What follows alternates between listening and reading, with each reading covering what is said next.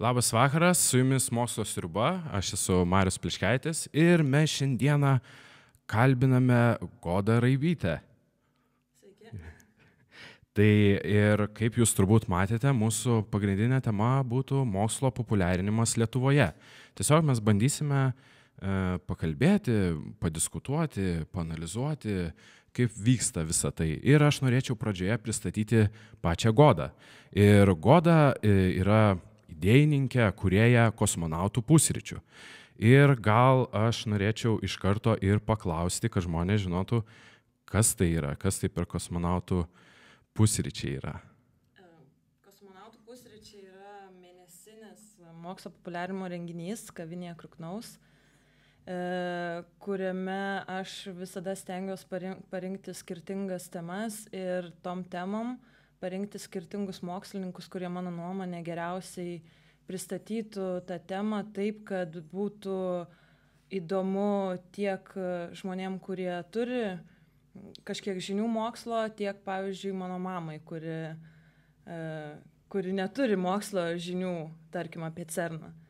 Tai, žodžiu, tai yra mėnesinis renginys ir kaip tik kitas bus balandžio 6 dieną. Tema yra kometos ir asteroidai ir apie šią temą kalbės mokslininkas iš Europos kosmoso agentūros, kuris ten paneigs mitus, papasakos, kas yra, žodžiu, tiesiog, kad žmonės žinotų, kas tie dalykai yra.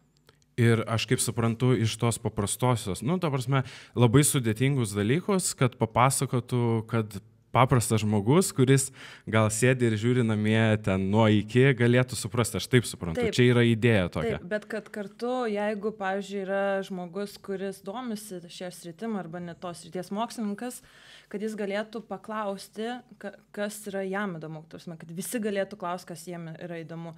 Nesvarbu nuo jų žinių bagažo, nuo jų tos mokslinės žinių bazės. Žodžiu, kad kiekvienam būtų įdomu, nes dažniausiai tuos renginius susirenka žmonės labai įvairaus amžiaus, nuo paauglių, mokyklinukų iki seniorų netgi. Tai šitam, nuo mokyklos iki pensijos, kas gali būti įdomu ta tema, to galima klausti. Supratau. Tai ir dar norėčiau pristatyti, nes Goda ne tik tuom užsijama, jinai yra ir viena iš Techno LT. Techno irgi gerai. Techo LT tinklapio įkūrėja. Taip. Ir aš norėčiau paklausti, kas čia per tinklapis, nes aš dabar pats sumaišiau su muzika, truputį gal tai būtų įdomu. Techno, taip, yra muzika, gera muzika. O Techno, mūsų tinklalapis, mūsų toksai šaltinėlis, kaip mes patys mėgstam sakyti, yra all kinds of geeky stuff. Tai yra, kad visi žmonės, kuriems mokslas yra įdomu, rastų ten įdomius dalykus savo.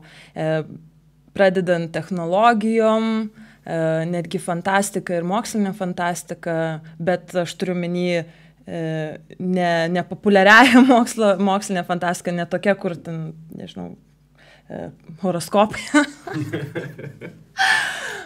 Bet kad būtų kartu ir technologijų ir tu pasidaryk pats kultūros elemento, pavyzdžiui, kaip užsiimti astrofotografiją ir taip toliau. Žodžiu, kad žmogus, kuriam yra įdomus įvairūs dalykai, atėjęs tenai rastų kokybišką turinį, nes jį daro žmonės, kurie supranta, ką daro ir kodėl daro. Nes be manęs dar yra tokia Ilona Trukanė, kuri yra alternatyvaus švietimo specialistė ir jinai kartu yra dirbus Green Garage. Čia buvo tokia platforma technologijų prieš kurį laiką Lietuvoje ir jinai yra labai pasidaryk pats tą DIY kultūrą. Taip pat yra Domas Rutkauskas, kuris yra technologijų žurnalistas, irgi pakankamai žinomas. Yra Kastytis Zubovas, mokslininkas, astrofizikas, mokslo populiarintojas, kuris, aš nežinau, kodėl jis dar neturi visų įmanomų lietuviškų ordinų už tai, ką jis daro. Ir tai, kiek yra padaręs mokslo ir mokslo populiarinimui. Taip pat yra Mantas, kuris yra mūsų IT pagrindas visas, į kurį mes kreipiamės. Dar yra Ina, mūsų dizainerė, yra Gytis, ekstremalas, visų galų meistras, kuris dar užsiiminėja astrofotografiją. Tai labai, jo, jeigu labai trumpai pristatyti, tai labai gera komanda, aš girdžiu. Ir dar paskutinis dalykas, ką dar pridėčiau, ir dar bus dar vienas, čia vis klausia mūsų, kas bus Mokslo Raibyte, bet čia prieisime, visi galite komentaruose klausti toliau, labai smagu, kad jūsų čia iš tikrųjų mes daug matome. Tai klausite klausimus, jeigu jūs turite kažkokį tam tikrą klausimą, aš pasiūlyčiau netgi didžiosiomis raidėmis parašyti, kad aš pamatyčiau, kad čia, tarkim, labai rimtas klausimas, o ne šiaip palinkėjimas, kad, hebra, kalbėkit gyvai, kepslokais. Tai tu, Goda, esi ir LRT žurnalistė, kuri pabuvojo CERNe ir ESOje. Taip įvardinti ją reikėtų. Taip. Ir dabar, jeigu iš tų dviejų dalykų, nuo kurio tu norėtum pradėti pasakyti kažkokį trumpą kaip faktą arba kažkokį trumpą įspūdį, nes tai įdomu, nes čia, kas žiūri, manau, visiems yra įdomu ir CERNas, ir ESA. Gal nuo CERNo, nes CERNe buvau pirmiausiai. Tada tik vykau Europos kosmoso agentūrą, įkvėpta to, ką pamačiau CERNe ir žmonių, kuriuos sutikau tenai. Tai tuomet pagalvojau, reikia dar nagliau. Ir reikia dar kažkur nuvažiuoti. Tai nuvažiavau Europos kosmoso agentūrą į vieną iš Europos kosmoso agentūros centrų, Europos kosmoso tyrimų ir technologijų centrą, STEC vadinas. O trumpi įspūdžiai, tai CERNe didžiausią įspūdį padaro ne tos gigantiškos struktūros, kurios medžioja mum nematomas pačias mažiausias detalės, o žmonės ten dirbantis, kiek jie daug savo širdies įdeda, kaip jie dėl to stengiasi, kaip ten visiškai nėra jokio ego, kaip yra nuoširdus noras sužinoti, atrasti ir pasidalinti tais atradimais su kitais žmonėm. O Europos kosmoso agentūrai be žmonių dar ir kosmosas, žinoma, nes ten galigi ir asteroidus rankoje palaikyti, kažkokius surastus, pabūti tarptautinės kosminės stoties modulio tikslioji kopijoje, pažiūrėti, kokiais instrumentais ten dirbantis astronautai, mokslininkai ir inžinieriai atlieka įvairius tyrimus ir rutinos darbus, tarkim, tai palieka įspūdį. Tai čia trumpai labai. Ir aš manau, kad šitas patyrimas ir prisidėjo prie tokio kaip Techo LT gimimo, nes, pamačius, kaip žmonės entuziastingai visą tai. Ir nuo ko gal apskritai Goda užsinorėjo lysti tokią sferą kaip mokslas, mokslo populiarinimas, kalbėti apie mokslą. Čia mes tada jau einame giliau, kodėl tu atsiradai visame tame dalyke. Pirmiausia, tiko mano mama ir tėtis, jie labai viens kitą mylėjo. Biologinio atsitiktinumo dėka gimiau būtent aš. Kosmosu ypač ir nežemišką gyvybę būtent domėjausi nuo vaikystės dar, turbūt ne tik į paauglystės gaudavau, net pamiršau jų pavadinimą, kažkokį pogrindinį laikraštį apie įvairias anomalijas. Aišku, aš ten kritiškai vertindavau visą tai, bet man būdavo įdomu paskaityti. Ir gal iš tikrųjų aš nejuokavau, kai papasakau tą istoriją apie krentančią žvaigždę, kad kai pamatai krentančią žvaigždę ir tau staiga ten močiutės ir tetos sako, sugalvok norą ir tu žiūri, ta žvaigždė taip greit nukrenta ir kurioje čia vietoje aš tą norą sugalvosiu, čia milisekundinis reikalas, aš nieko nespėsiu ir tada pergyveni, bet po kurio laiko sužinai, kad žvaigždės niekur nekrenta, kad ten krenta tikrai ne žvaigždės ir kad šiaip kosmos yra visiškai nuspjaut ant tavo noro, tai jeigu nori kažką padaryti, tai kažką turi pats daryti. Ir šiaip tas, kas dar prisidėjo, natūralus žmogaus noras žinoti ir pažinti. Taip atsitiko, kad aš netapau mokslininkė, čia daug veiksnių iš tikrųjų susidėjo. Galėjau gal, nežinau, bet taip jau atsitiko, kad netapau. Bet tas mano smalsumas niekur nedingo. man yra įdomu, kas ten slypi kosmose, yra įdomus nauji atradimai, įdomus žmonės, kurie dirba su tais atradimais, įdomus technologijos, įdomu, kaip veikia gamta, kaip mes veikiam, kaip aš veikiu, įdomu suprasti galų gale smegenis, kas yra įsimylėjimas ir kas yra meilė, juk viskas yra paaiškinama moksliškai. Ir tada net gyventi lengviau pasidaro, nes nebe viskas yra tokia tragedija. Pavyzdžiui, nelaiminga meilė, jinai nebėra tragedija, tu pradedi moksliškai suvokti, smegenyse, mano tai ir tai vyksta, man reikia tą ir tą daryti, kad man taip ir tai būtų. Tai čia turbūt tas ir atsitinka, kad kai žmonės jie nesupranta ir jie negali paaiškinti, tada atsiranda tos tokie mitologiniai tie dalykai ir todėl gal kažkodėl, kad atseit, aš net jeigu pradėt galvoti, kodėl žmonės sako, kad kai krenta žvaigždė, tu sugalvok norą ir jinai būtinai įsipildys. Čia toksai irgi, privedimas ale dangui, kažkas kažką siunčia, bet tai iš tikrųjų gali būti šiukšlė, gali būti nuolauža. Tai gražu, kažkas mistiško, tokio romantikos gal yra, bet iš tikrųjų, kai pradedi gilintis ir pamatai, kad už to slypi, kad ten gamtoj taip vyksta, ten vyturys pradeda ten kukuoti, ar aš nežinau, ką vyturys daro, ir įvyksta tokia seka dalykų, ten zylė ieško maisto, ten šals, ir žmonės bandė per tokius dalykus kažkaip pabandyti paaiškinti ir mistifikuoti. Gal aš iš tikrųjų nežinau, kaip yra iš tikrųjų, bet aš manau, kad tiesiog, kai nežinai kažko, bet ta nežinomybė tave gąsdina kažkaip. Pavyzdžiui, pamatai, yra žvaigždės dangų ir staiga viena žvaigždė yra kitokia, tarkim kometa. Tai kažkaip turi tą paaiškinti. Nes tu ją matai kiekvieną naktį, matai tą kometą ir kas čia vyksta. Mokslininkai dar nieko paaiškinti negali. Tai aišku, kad susikuria kažkokie mitai, kažkas, kas neva tai turėtų kažkaip paaiškinti ar įprasminti vykstančius procesus, bet ačiū Dievui, kad ir kaip ironiškai skambėtų, bet Dievą aš čia miniu kaip bendrai prasme. Gerai, kad mes turim mokslą ir visi mitai gali būti paneigti. Nebūtinai, kad jie yra blogai, bet tiesiog, kad žinoti visada yra geriau negu nežinoti. Aš taip manau.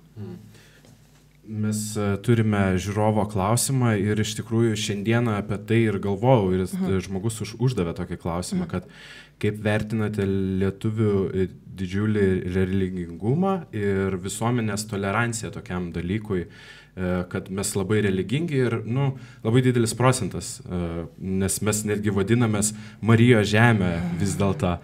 Ir jisai priduria, kad ir Estija, pavyzdžiui, yra viena iš nereligingiausių tautų, jeigu Baltiją paimtume. Ir pasižiūrėjus iš kitos pusės, estai yra ganėtinai labai toli pažengę, jų yra tik 1 kažkiek milijono, mes esam vis dėlto 2 kažkiek, jau nebėra 3, man atrodo, aš taip sakyčiau, kiek ir būtų liūdna gal. Tai vat, kaip tu manai apie tą toleranciją ir ar religija kartais nepabando tą ir atimti mokslą iš žmonių, kad žmonės suprastų ir kad mistifikuoja ir... Pirmas dalykas, norėčiau pasakyti, kad vėlgi aš nesu šito reikalo specialistė, bet mano nuomonė yra labai netikslinga lyginti Lietuvą ir Estiją dėl istorinių įvairių priežasčių, vien dėl to, kad Estija visada buvo arčiau Suomijos ir arčiau Skandinavijos, o ne, galbūt ne Baltijos šalių. Tai šiaip lyginti kažkokiais neigiamais aspektais ir ieškoti razinkų, kaip aš vadinu, gal nelabai antropologiškai būtų tikslinga. O dėl religijos... Iš tikrųjų, religija yra toks dalykas, kad aš tikrai nenoriu įžeisti religingų žmonių, bet man dar kol kas niekas neįrodė, kad katalikybė ir visos dogmos, ant kurių katalikybė yra pastatyta, skatina žingeidumą. Ir ne tik katalikybė, bet šiaip religija, nes kas man patinka moksle, kad niekada nėra sakoma, yra viena tiesa, tik tokia tiesa ir ta tiesa reikia pasikliauti. o religijoje tai yra sakoma. Ir tai yra jau iš esmės blogai, nes kaip tu gali būti žingeidus, kaip tu gali norėti sužinoti naujus dalykus ir judėti visada į priekį, jeigu tau yra pasakoma, kad tai yra tokia tiesa, kurią tu turi pasikliauti, tai yra visiškai prieš mokslo principą, nes moksle, pavyzdžiui, galbūt tu galvoji, kad kažkokia teorija yra teisinga ir dirbi link jos visą gyvenimą. Visą. Ir ateina pensija 80 metų, kažkas rodo, kad taip nėra. Ir tu turi judėti toliau. Viskas yra faktas ir mokslas nėra religija. Judi toliau. Arba gali, aišku, paliudėti, nes tai yra žmogiška, bet religijai to nėra. Aš tikiu, kad... Sakau, dar kartą, aš nenoriu įžeisti religingų žmonių. Aš tiesiog manau, kad kai ateina kažkas ir pasako, yra tik viena tiesa, man atrodo, tai užkerta visus įmanomus kelius tobulėti. Kaip sakant, judėjimui į priekį padaro stop ženklą, uždeda tokį didelį ir sako, kad yra ta tiesa, tu nebandyk kaip užduoti klausimų. Va tas, aš manau, kad gal ir yra pagrindinis dalykas, kad bijoma iškelti klausimą ir užduoti kažkokį klausimą. Bet čia ne religijos dalykas yra. Klausimų, klausinėjimas ir klausimo kaip tokio įvertinimas. Čia yra tikrai ne religijos dalykas, nereikėtų šitų dalykų maišyti, nes čia jau yra netgi kultūros labiau mentaliteto dalykas, nieko bendro su religija neturintis. Mano mokykloje, Švėkšnoje, aš tikrai nebijau to pasakyti, aš neįsivaizduoju, kaip ten gimnazija šita vis dar gyvuoja, bet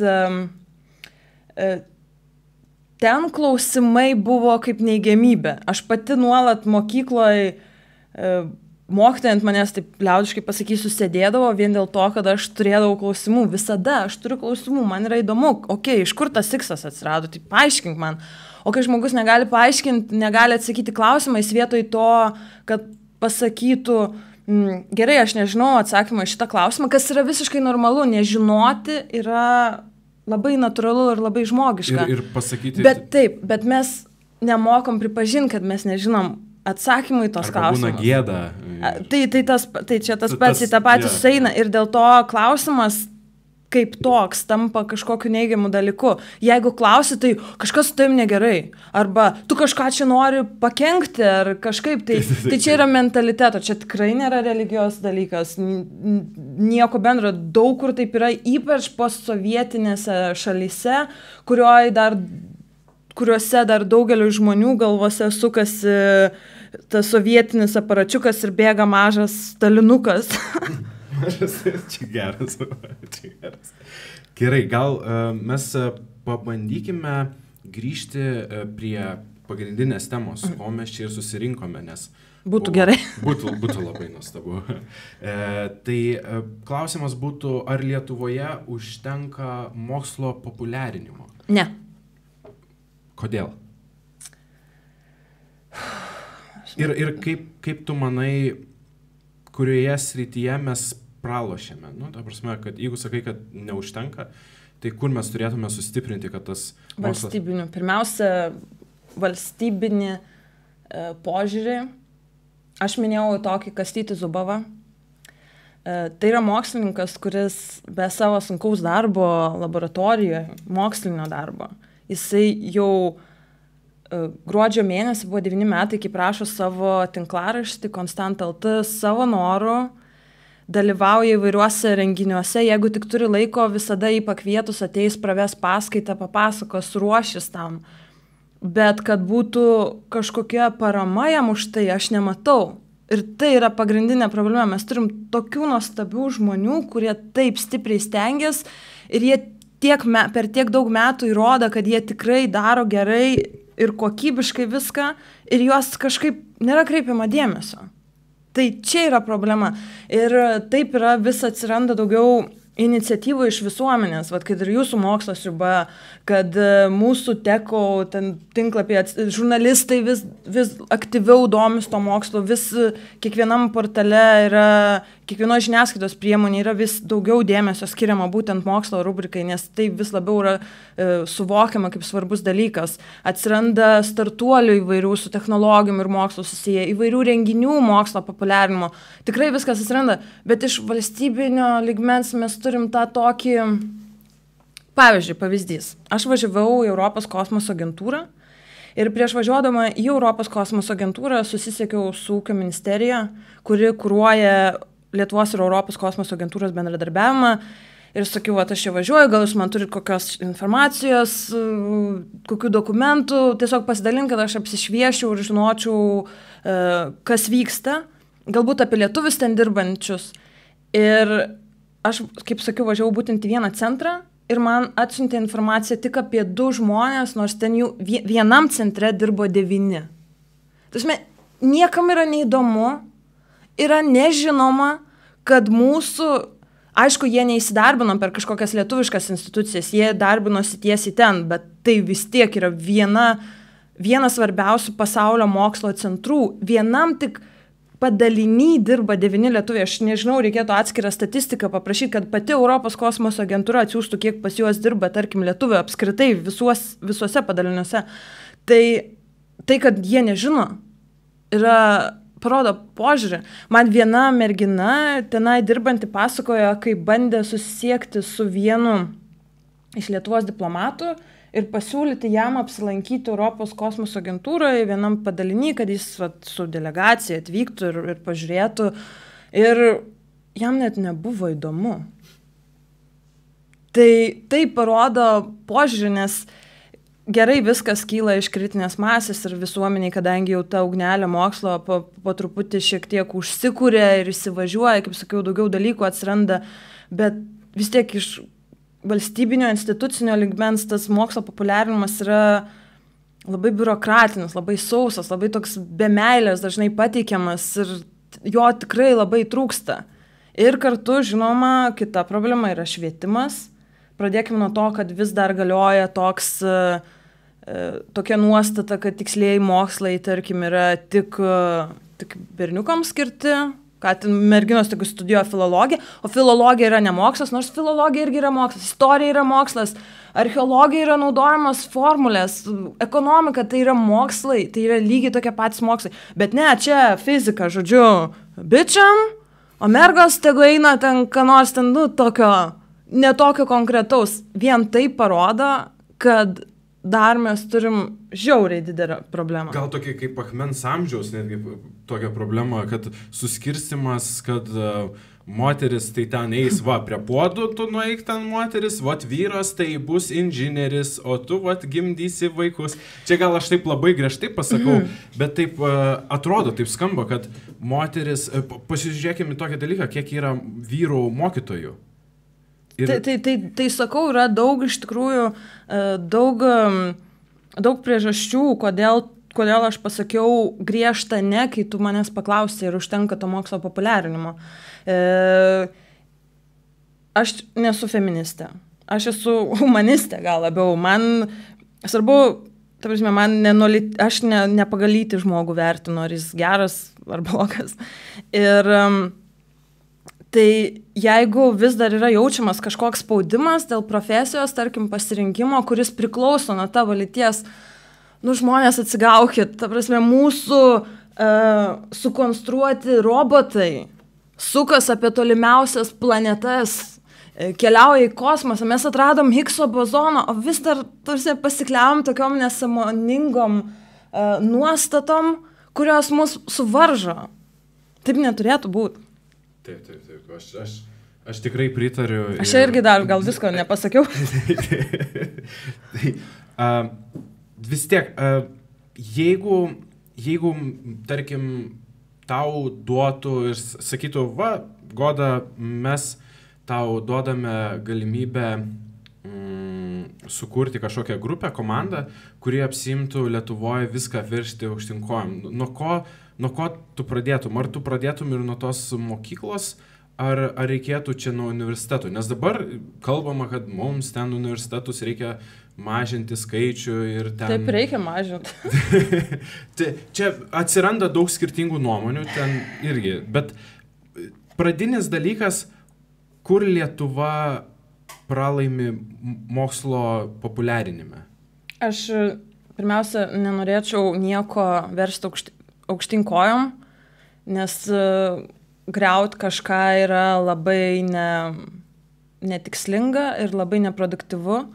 Man atrodo, kad tam, kad sukurtum kažką gero, negali pastatyti gero ant kažkieno pelenų. Tai tikrai nieko aukštyn kojom neverščiau, bet jeigu reikėtų surinkti komandą, kur Lietuva pralaimi? Lietuva, aš manau, kad reikėtų pradėti nuo mokyklos, netgi ne nuo mokyklos, net iki mokyklinio amžiaus vaikų. Reikėtų pradėti nuo jų tėvų,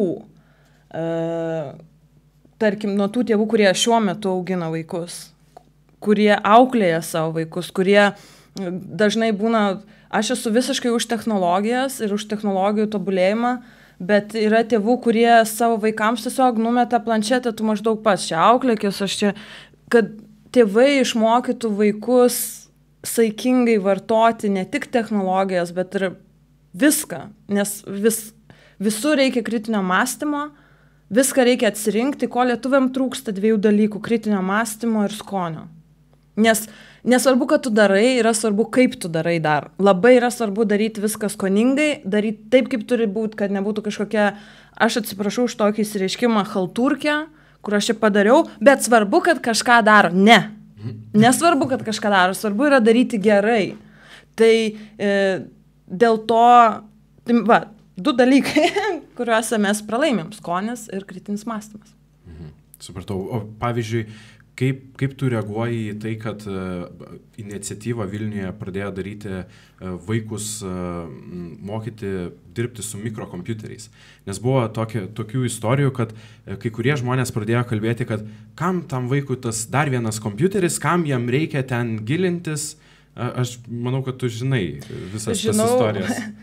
Po mikrokompiuterį kiekvienam Lietuvos vaikui puikiai žinau šitą iniciatyvą. Jeigu Poderski žiūri šitą transliaciją, siunčiu jam linkėjimus. Bet tai visur atsiras neoluditų, kaip pavadinsiu, tokių žmonių, kur yra prieš technologijas, kam čia reikia. Jūs pirmą duokit vaikam, duokit mažam vaikui tą mažą aparačiuką ir duokit jį jam paspaudinėti, paminkit kažką, parodykit, kaip su juo elgtis ir tada mes darykim išvadas, ar tikrai tiems vaikams, pavyzdžiui, tautinis kostiumas yra įdomiau negu aparatas su, ten, nežinau, galim lempučių, ten, nežinau, visko galim prigalvoti. Tai aš negaliu kalbėti už kitus, bet aš manau, kad tokia iniciatyva yra labai gera ir yra liūdna, kai už vaikus dažnai sprendžia suaugę. Kad kažkoks suaugęs pasakė, kad vaikam bus neįdomu. Iš kur tu žinai, ar patikrinai? Taip, ir kai būna, kad pasako, mano vaikas vegetaras. Aš juokauju. Taip, aš suprantu, bet, kažkaip, nežinau, čia gal ir yra tas ir kartu ir skonio problema ir kažkokių gal savo neišpildytų vilčių, kišimas savo vaikui. Nežinau, aš manau, kad kalba tik faktai. Tai yra, jeigu mes kalbam apie tai, kad vaikam bus neįdomu, pirmiausia, reikėtų tai patikrinti. O tada kažkokia religija ir mitų kūrimu užsiminėtų. Ir aš dar čia esu pasirašęs tokių įdomių dalykų. Čia sugrįžti prie to pačio dalyko, kad kai mes sakome, kad apie paaiškinimą ir apie vaikus, ir manau, kad čia taip įdomi, mes nuėjome iki vaikų, bet turbūt nuo jų reikėtų pradėti tą mokymą, kad mes juos išmokintume kažko ir ta naujoji karta, nes kartais atrodo, kad ta vyresnioji karta mes jos nebeišauklėsim, kad jinai turi labai tą įsivaizdavimą jau nustatytą ir viskas.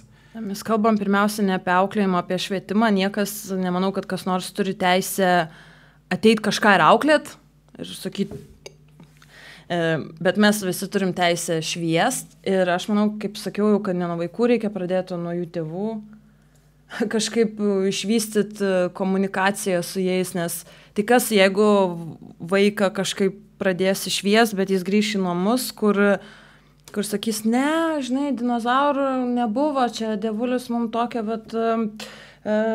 išbandymą mūsų tikėjimo pakišo, tai melą tau sako, ir šiaip žemė yra plokščia, tai kas iš to?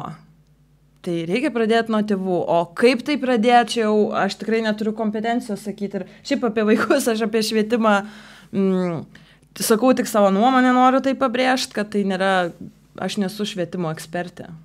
Taip. O aš visiškai tą suprantu, bet mes čia gal tokį kaip tiesiog kaip diskusiją tokią, nes grįžome prie vaikų. Man atrodo, kad visuomenėje dažnai būna susidariusi tokia nuostata, kad mokslas ir palikim tą mokslą mokslininkam. Ir aš esu girdėjęs iš kelių žmonių, kad, ta prasme, tai yra per daug sudėtinga. Ir aš atsimenu, kaip pats netaugau, aišku, ne mano tėvai, bet mokykloje būdavo, kad mokslą palikim tą sudėtingą mokslininkam, o jūs šiai, žinai, neužduok tų klausimų, tu sėdėk ten galiai ir nuleis tą galvą. Tai ar nereikėtų apversti aukštinkojom tą dalyką ir nepalikti tą mokslo tik mokslininkams? Ir ar jau žmonės, kurie yra aukščiau, taip negalvoja? Va, pavyzdžiui, kad ir tie patys valdininkai, kurie, tarkim, ten kažkokios šniurelius tampo ir nustatinėja. Gal jie irgi yra su tokia nuomonė susidarę, kad, žmogus turi ateiti, ką jisai turi žemę, sodina tegu bulvę ir tą mokslą tegu ten tie labai protingi užsiema, ten tie fizikai. Aš tai labai, kaip jau minėjau, nemėgstu absoliutinti kažko ir tikrai dabar nemėgčiau sakyti, kad taip yra, ar yra tekę susidurti su tokia nuomonė, bet nežinau, ant kiek jinai vis dar yra vyraujanti. O jeigu tikrai yra, tai nėra tik visuomenės ar tik valdžios, čia yra labai labai daugialypė, nes čia yra ta pati mokslo populiarinimo problema. Tai tikslingiau būtų kelti klausimą, kodėl visuomenė ir mokslininkai nesusikalba. Kodėl tarp jų yra toks didelis plyšys, atrodo vieni kalba viena kalba, kiti kalba kita kalba. Tai kaip čia taip atsitiko? Kalta nėra nei viena pusė. Pradėkime nuo to, nes įvairūs, veiksniai įtakoja tai, kad, pavyzdžiui, šiaip pirmas dalykas, visuomenė, žmonės dažnai galbūt vadovaujas labiau emocijom, o ne logika, nes gyvenime mes labiau pasikliaunam emocijom galbūt. O mokslininkam kalba faktai ir vien šitas kalbų, jie tiesiog kalba skirtingom kalbom. Ir mokslininkai dažnai nežino, kokia yra visuomenės žinių bazė. Tai yra, kaip sudėtingai reikėtų su tuo žmogum kalbėti, iki kokių detalių jam reikėtų leistis aiškinant kažkokį dalyką, o visuomenė dažnai galvoja, kad mokslininkas kalba, tai jau čia aišku, kad sudėtingai, čia raketų mokslas, nesąmonė kažkokia, iš karto nurašo. Tai vėlgi yra abiejų pusių problema. Taip pat yra problema tame, kad mokslininkai dažnai yra intravertai. Ir kai buvau CERNE, kalbėjau su tokiu nuostabiu fiziku, tikrai dirbančiu Atlaso eksperimente. Tai yra vienam pagrindinių CERNO punktų, kur yra tarsi tokia didelė kamera, kuri fiksuoja tuos dalelių srauto susidūrimus ir kas ten iš jų išeina. Ir jis pasakė, kad taip, bent jau CERNE dauguma žmonių dirbančių yra introvertai. Ir jis kartu toks buvo uždaresnis, bet dabar jis yra visiškai priešingas. Jis taip nuostabiai kalba, taip lengvai kalba, taip gerai komunikuoja viską, taip pačius sudėtingiausius dalykus tokia gyva ir dinamiška kalba paaiškina, kad yra neįmanoma tiesiog, net jeigu nenori, neįmanoma yra nesuprasti tiesiog. Tai ką jis sakė, kad oratorystės menas taip pat, komunikacija taip pat yra, kaip čia pasakyti, yra savybė, kurią tu turi vystyti, kurios tu turi mokytis. O mūsų švietimo sistemoje, universitetuose mokslininkai nėra mokomi šito. Ta prasme, pasakoja, vat yra toks taip pat puikus mokslininkas, mokslo populiarintojas Sergejus Orlovas.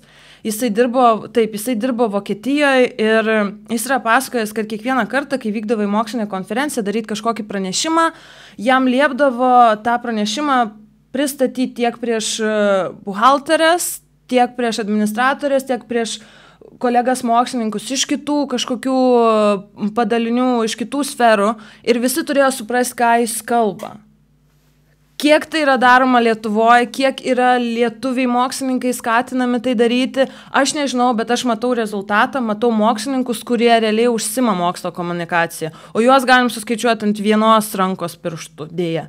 Tai, žodžiu, problemų čia yra labai daug ir, sakau, klausimą reikėtų klausti, kodėl tas tarpas atsirado tarp visuomenės ir mokslininkų ir kaip mes galime jį užpildyti. Tai tokie žmonės kaip aš, kurie yra kaip mediatoriai tarp vienos ir kitos pusės, mūsų darbas yra padėti šitiems žmonėms atrasti bendrą kalbą.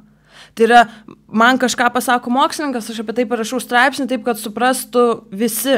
Ir kartu tam mokslininkui nebūtų gėda skaityti jo, tarkim, interviu, kad nesakytų, čia visiškai nesąmonės parašė. Tai šitas viduriukas yra taip pat labai sunkiai užpildomas, nes Lietuvoje mokslo žurnalistikos niekas nemoko. Mes turim Rolandą Maskoliūną, kuris yra turbūt kiečiausias Lietuvoje egzistavęs mokslo populiarintojas, bet jis yra netaisyklė, jis yra išimtis.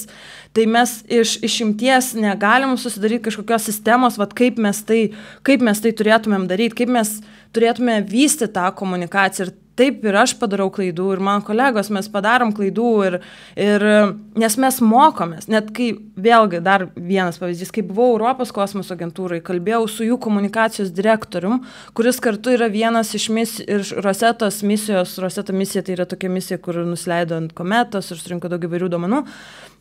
Vienas iš jos vadovų ir jisai sakė, mes mokomės komunikuoti. Europos kosmoso agentūra mokos komunikuoti su visuomenė, kaip populiarintą mokslą, kaip susikalbėti su tai žmonėm, kurie nėra mokslininkai. Tai ko norėt, kad mes Lietuvoje, tie keli žurnalistai užsimantis, kad mes jau žinotume tą vieną formulę, kaip čia tikrai viską gerai vykdyti. Viskas yra mokymosi procese, tai ir to tarpo plyšio užpildymas tarp visuomenės ir mokslininkų dar yra viena problema, kuri įtakoja tą nesusikalbėjimą bendrą. Bet taip, sakau, visada reikia iškelti klausimus gerus. Nes kai žinai klausimą, kai žinai problemą, tada gali bandyti ieškoti kažkokių priemonių, kaip tą problemą išspręsti. Ir tai Lietuvoje dabar pabiški vyksta. Tai mes galėtume įvardinti kaip, tai pagrindinis darbas ir būtų žurnalistų, kad jie, net ne žurnalistų. Ne, čia yra pagrindinis darbas visų trijų pusių visuomenės, žurnalistų ir mokslininkų. Ir dar yra, aišku, ir valdžios, bet jie gal čia kaip ta jungiamoji, nežinau, grandis, bet čia yra visų darbas. Negalim šito dalyko, kurio Lietuvoje iki šiol nebuvo, negalim paimti užmesti vienai pusę ir pasakyti, va, jūs spręskit mums dabar. Padarykit, kad mums būtų gerai, kad mes žinotume, kas yra tas Higgso bozonas, kas ten, kaip tais telefonais naudotis, jūs dabar spręskit. Tai yra labai neteisinga, reikia, čia yra visų bendra atsakomybė ir viena, taip, aš manau, kad mes visi turim už tai prisimti atsakomybę. Visi iš visų grandžių kartu suėję į vieną, nes tai yra mūsų visų problema. Ir problema gali tik pagilėti, kai jinai bus numesta kažkam vienam ant pečių, tu išspręsk. Niekada taip nebus. Ir niekada nesurasim problemos sprendimo būdo. Ir tai bus, praeis dar 20 metų, žiūrim, kaip nėra. Kai vis dar nėra to susikalbėjimo, taip jo nėra. Tai dėl to sakau, kad visi turim prisimti atsakomybę ir nemėtyti to kamolio kažkam kitam. Numesti atsakomybę, kad tu turi ir spręsti. Aš Goda seku Facebook'e. Yes, Facebookas. Ir man vienas tavo postas labai patiko, kur tu pasidalinai apie Neptūną. Taip. Tam buvo taip tiksliai parodyta Lietuvos gal netgi tavo opiausia problema, kad, Neptūnas. Ir kas pirmas buvo dalykas? Krepšinio klubas. Krepšinio klubas. Ir po to kitas buvo, man atrodo, mineralinis vanduo. Taip. Ir Neptūnas, bet žinom, kad tai nėra Neptūnas. Ir tas Google parodo, kaip kiti žmonės, pavyzdžiui, televizijoje sako, kodėl yra tiek daug tokių laidų, ten vieno tipo laidų. Tai sako, todėl, kad žmonės žiūri.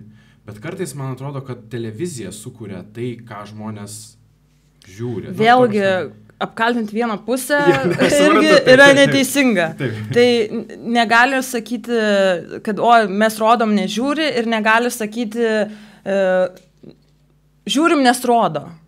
Tai vėlgi yra, mano nuomonė, dar kartą pabrėšiu, vėl yra neteisingas priėjimas prie žmogaus, bet Google paieška mane tikrai nuliūdino. Tai yra planeta, jinai yra antram paieškų puslapį lietuviško Google'o, kur niekas turbūt niekada neina. Nes mes, kai ieškam, mes pirmiausia vieną puslapį patikrinam, bet kur čia yra problema, aš paaiškinti negalėčiau tikrai. Dar vieną tokį klausimą, čia gal būtų truputį off-topicas, bet čia man uždavė klausimą asmeniškai. Jo, asmeniškai. Ir klausimas būtų, kiek laiko užtrunka parašyti tikslų gerą straipsnį? Ir čia būtų iš tos mokslinės pusės, nes aš kaip suprantu, tavo darbas ir yra tų straipsnių sudėliojimas. Priklauso. Iš tikrųjų priklauso, jeigu vertinsim, pavyzdžiui, kiek tu iki to sukaupiai patirties, kad tu mokėtum tinkamai apdoroti tuos duomenis, kuriuos turi.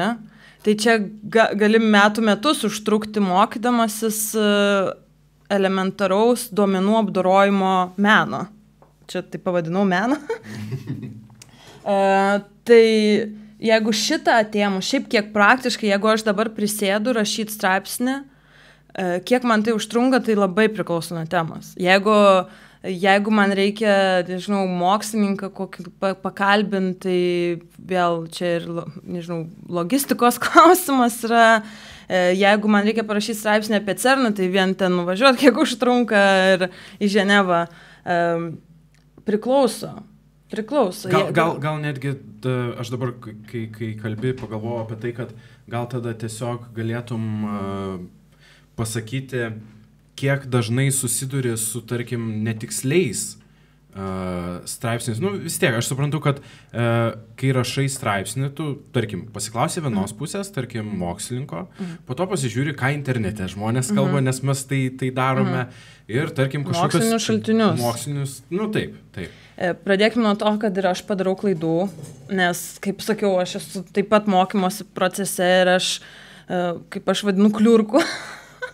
Bet aš mokaus ir aš žinau bent jau kur kreiptis, kad žinočiau, kas man gali padėti mano klaidą ištaisyti. Bet taip tai yra, svarbiausia reikia žinoti, kuriuos mokslinius šaltinius skaityti, kuriais galim pasikliauti, kad, pavyzdžiui, Daily Mail, UK nuėjęs ten jų mokslo ir technologijų skilti, tikrai nerasi mokslo. Pradėkim nuo to. Reikia žinoti tiek mokslinės duombazės, tiek mokslo populiarinimo šaltinius, kuriais galim pasikliauti. Reikia žinoti, kurį mokslininką kreiptis, nes yra daug puikių mokslininkų, bet, pavyzdžiui, jie kalba per sudėtingai. Arba kalba per daug, arba, nežinau, įvairiai būna, arba nežino. Ta prasme, čia daug veiksnių, tai reikia žinoti mokslininkus. Tam, kad žinotų mokslininkus, vis tiek reikia domėtis tuo, kas vyksta, kad žinotum, ką gali pasikviesti ir kas gali atsakyti tavo klausimus, kas turi pakankamai kompetencijos tai padaryti. Tai klaidų padaro visi, kaip jau sakiau, ir aš niekada neprisidedu prie tos isterijos, kur sako, oi, čia ta Lietuva žiniasklaida, moksla čia visiškai nesąmonės daro. Ne, tai aš nežinau nei vieno žurnalisto, kuris specialiai rašytų nesąmoningą straipsnį. Nežinau nei vieno žurnalisto, kuris nori būti blogų žurnalistu. Tai jeigu padarom klaidų, tai reiškia, kad mes esame mokymosi procese, mes mokomės kažką daryti, mes mokomės straipsnius rašyti, mes mokomės ieškoti mums tinkamų šaltinių, mes mokomės daryti klaidas, nes daryti klaidą irgi reikia mokėti, nes taip tai yra ir skaudu, ir šiaip nusivili, kai kažką labai stengiasi ir paaiškėjo, kad tu kažką vis tiek, kažkokią nesąmonę palikai, kurios galėjo ir nebūti. Tai daug veiksnių susideda ir kaip jau sakiau, aš tikrai nevarysiu ant savo kolegų, kurie dirba, tarkim, kitose portaluose ir taip toliau, ir kurie stengiasi kiekvieną dieną dirbti dėl to ir tada kažkas pasako, o, čia kažkokiom nesąmonėm užsiminėja. Ne, tikrai nėra nei vieno žurnalisto, kuris ateis ir pasakysiu, aš specialiai parašiau blogą straipsnį. Ir specialiai nesąmonę parašiau. Žinojau, kad yra kitaip, bet specialiai parašiau būtent taip. Tai va. Nežinau, ar atsakiau tavo klausimą. Taip, atsakėte. Čia manęs užduoto klausimo, jūs atsakėte, tai labai malonu. Taip, žinoma. Apie šaltinius. Žinoma. Čia mūsų žiūrovas klausia ir čia ta tema, kur ir man pačiam asmeniškai yra įdomi, kad kiek svarbu lietuviškai populiarinti mokslą, nes anglų kalba tai labai daug yra. Įvedi raktažodį ir krenta daug YouTube'ai puslapis ant puslapio, kiek žmonės kuria visko. Ir, ar tai svarbu? Ar tikrai Lietuvoje reikia, pavyzdžiui, kad YouTube'ai atsirastų daug puslapių, kurie mokslą aiškintų labai elementariai?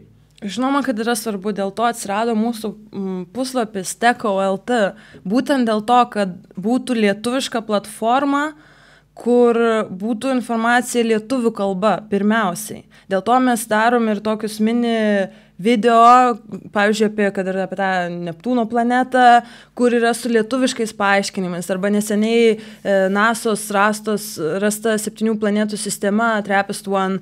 Irgi padarėm filmuką, kuris laukia žiauriai didelio sudomėjimo Facebook'e, ten visi dalinosi, patys įvairiausi žmonės, vien dėl to, kad jis buvo su lietuviškais subtitrais. Mes tiesiog informaciją, kuri visur ėjo pasaulio anglų kalba, mes padarėme ją lietuvišką.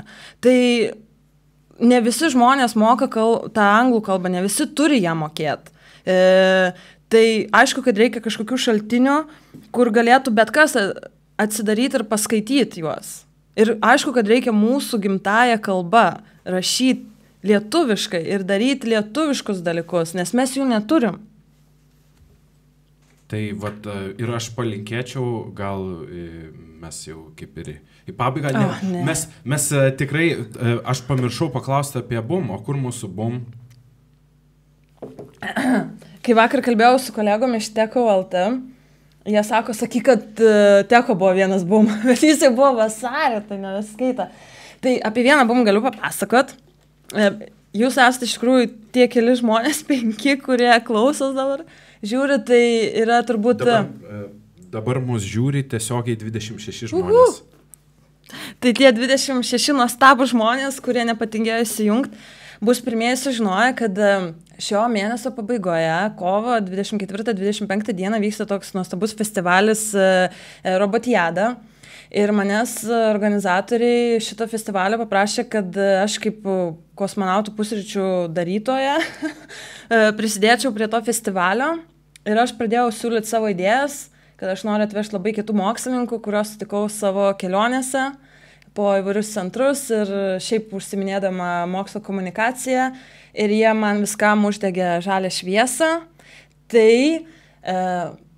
žodžiu, taip, atvažiuoja mano minėtas Stevenas Goldfarbas iš CERNo, kuris dirba Atlaso laboratorijoje. Jis ves paskaitą apie tai.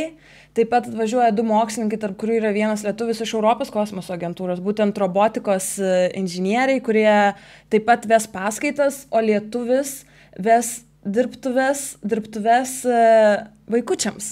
Kaip pasidaryti marsaeigį. Ir taip pat žinau, kad tokia pat šių dirbtuvių idėja buvo pasiūlyta ir socialiai remtiniems vaikams, tai kol kas dar nėra visos detalės suderintos, bet jeigu pavyks, tai kartu tas lietuvis, kuris dirba Europos kosmoso agentūrai, mokys ir vaikučius, kuriem netaip pasisekė iš socialiai įvairių iš socialinių tų centrų vadinamų, praves jiems dirbtuves, kaip pasidaryti marsaeigį. Ir organizatoriai tos vaikučius aprūpins ten visais konstruktoriais, programom, kaip tą viską padaryti. Tai čia taip pat dar laukiam, galbūt bus ir 4. mokslininkas iš CERNo, kuris dirba su Big Data, su duomenimis. Taip pat skaitys paskaitą, bus bendra mokslininkų diskusija apie pagrindinius iššūkius visatoj, technologijos ir to, kas mūsų laukia, kurią aš moderuosiu. Ateikit 24 dieną, Siemens arenai, 4:30, 16:30, taip. O 25 nuo ryto bus mokslininkų paskaitos. Ir aš tikrai, vis tiek turbūt nuskambėsiu, kad labai hiperbolizuoju, bet tikrai nehiperbolizuoju, nes tikrai galiu pasakyti, kad turbūt tokio masto mokslininko ant vienos scenos, tai vienu metu Lietuvoje dar tikrai nėra buvę, tai nepraleiskit progos, nes aš galiu garantuoti už šitos mokslininkus, kad kai juos pasiūliau, kad aš juos pasiūliau ne šiaip savo, nes aš žinau, kaip jie gerai daro savo darbą, kokie kieti jie yra kaip specialistai. Steveno Goldfarbo vardas yra Higgso bozono atradimo popieriuose, tai pavadinkim, nes jis dirba vienam pagrindinių CERNo punktų. Ir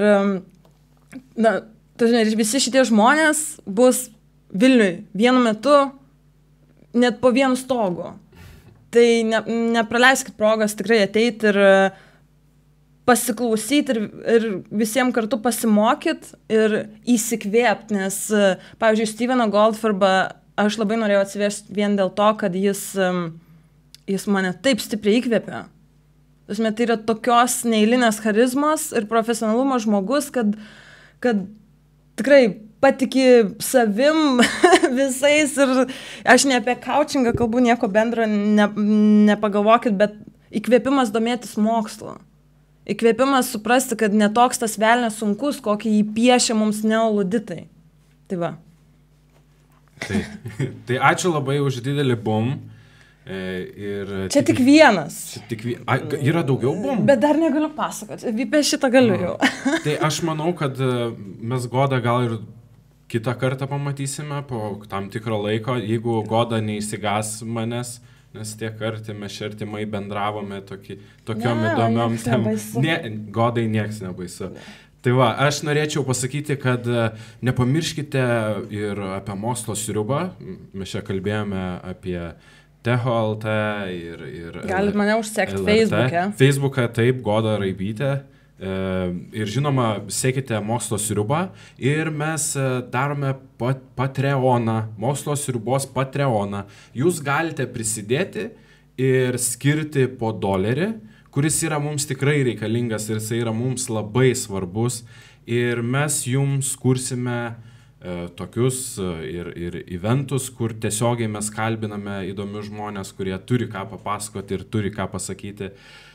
Gal aš vesiu, gal atsiras kitas žmogus, kuris ves, čia nieks nežino, nes čia jaunimas daro. Tai mes tikrai galime daug ir aš manau, kad jūs tikrai galite prisidėti. Ir ačiū, kad buvote su mumis, mūsų dabar netgi 28 žiūrovai tiesiogiai, tai mes augam kaip ant pelenų. Tai ir aš tada tiesiog pasakyčiau, kad viso gero ir nenustokite domėtis, sekite Mokslo sriubą, sekite Godą ir viskas bus gerai. Tai viso gero. Ačiū.